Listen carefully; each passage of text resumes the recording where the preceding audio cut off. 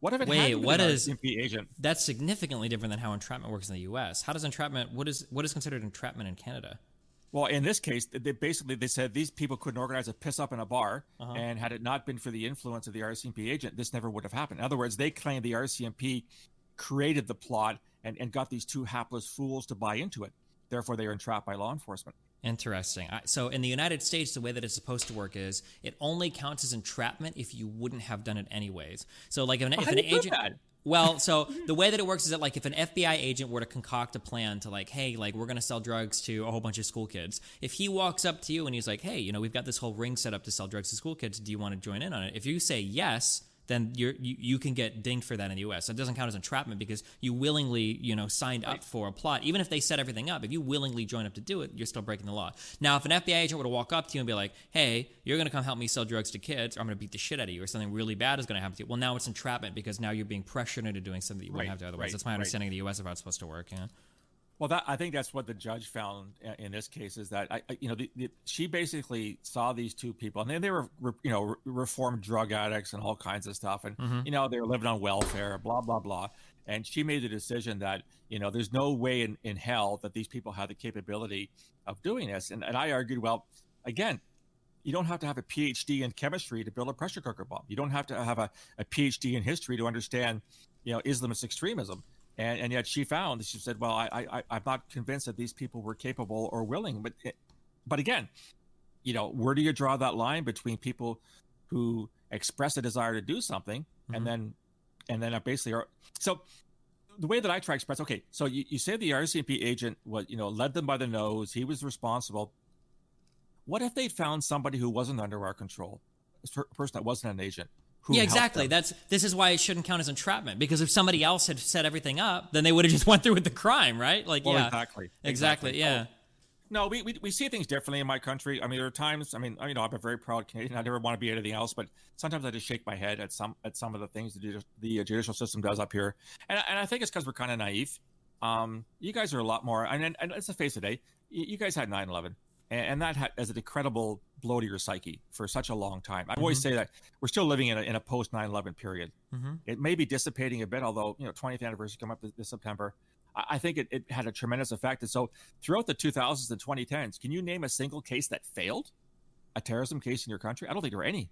So juries and judges were all too ready to say, "Yep, he was going to do this, he's going to do that. We're going to nail him, and we're going to send him to whatever, to Supermax or whatever," because there was no political will to be seen as soft on terrorism. And I don't think we've had that kind of experience here in this country. And maybe judges and juries just aren't as, I don't know, aware of the possibility. Man, I'm sorry. I'm just reading this because I try to be fair, because I don't know, especially with you working in intelligence, I don't know if you would be a little biased on this, but this sounds wild to me. I'm going to have to read more on this. I can't understand. So apparently they had been making threats at a mosque first, violent threats at a mosque first, and that's why... Oh, yeah. And the judges threw it out because they were like, they don't think that without an external force they wouldn't have been able to work. That's wild to me. So essentially, you find people that are making a threat of mosque. You go up to them and it's like, yo, I've got this plan to set up some pressure cookers. Do you guys want to take these down and go do another bombing? And they're like, hell yeah, let's do it. And then the judge throws that out saying you entrapped them. That sounds wild to me. I can't. Yeah. That's really, really, really weird. Okay, that's very interesting to me. In actual fact, Steve, I worked on this case right from the get-go, and what you said, so that's obviously you found that in open source. So I don't have to betray any secrets here. But we were aware of these people were saying stupid shit in mosques and that kind of stuff for a while, and that's why it became a really good case, because we were able to penetrate them with an agent at a very early stage. So you had control of the situation so there was never any risk to the public. So the pressure cooker bombs were inert. In the same way, our famous case, the Toronto 18 back in 2006, they got 3 tons of fertilizer. It was kitty litter. We substituted kitty litter so they wouldn't be able to hurt anybody.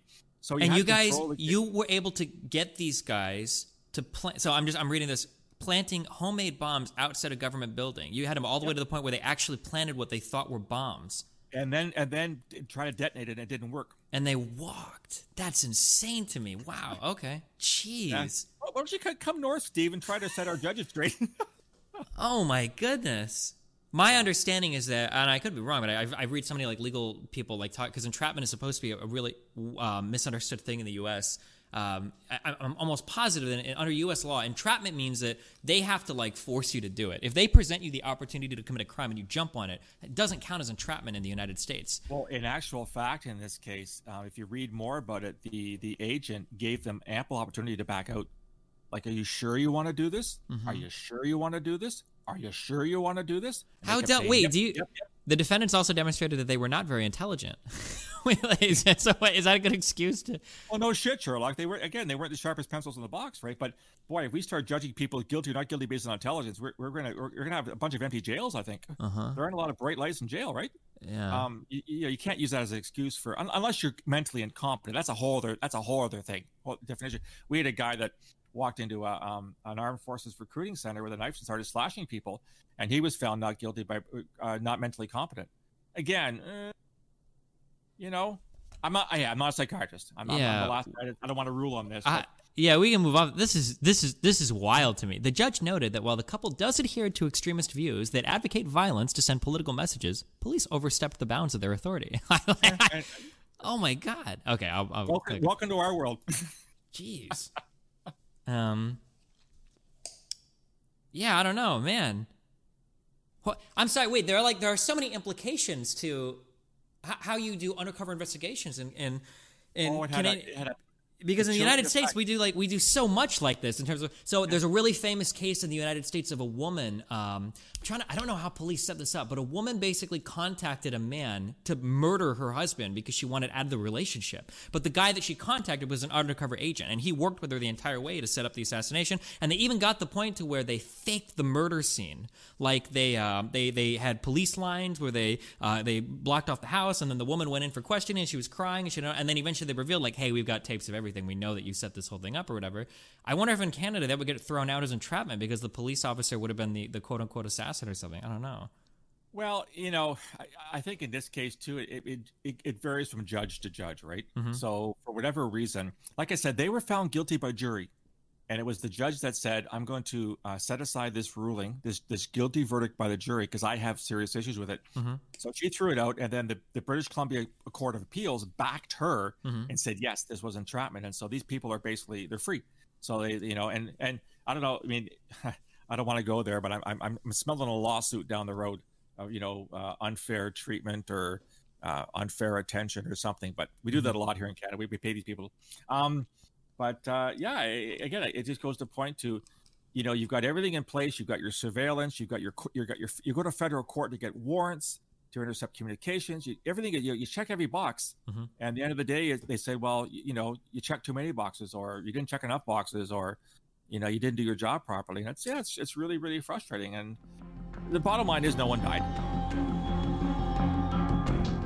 For those who are just joining us, I'm Phil Gursky, president of Borealis, former Canadian Security Intelligence Officer. If it's your first time, welcome. I'd love to see you guys subscribe and like it on YouTube. It'd be great. Take care, and thanks again for showing up.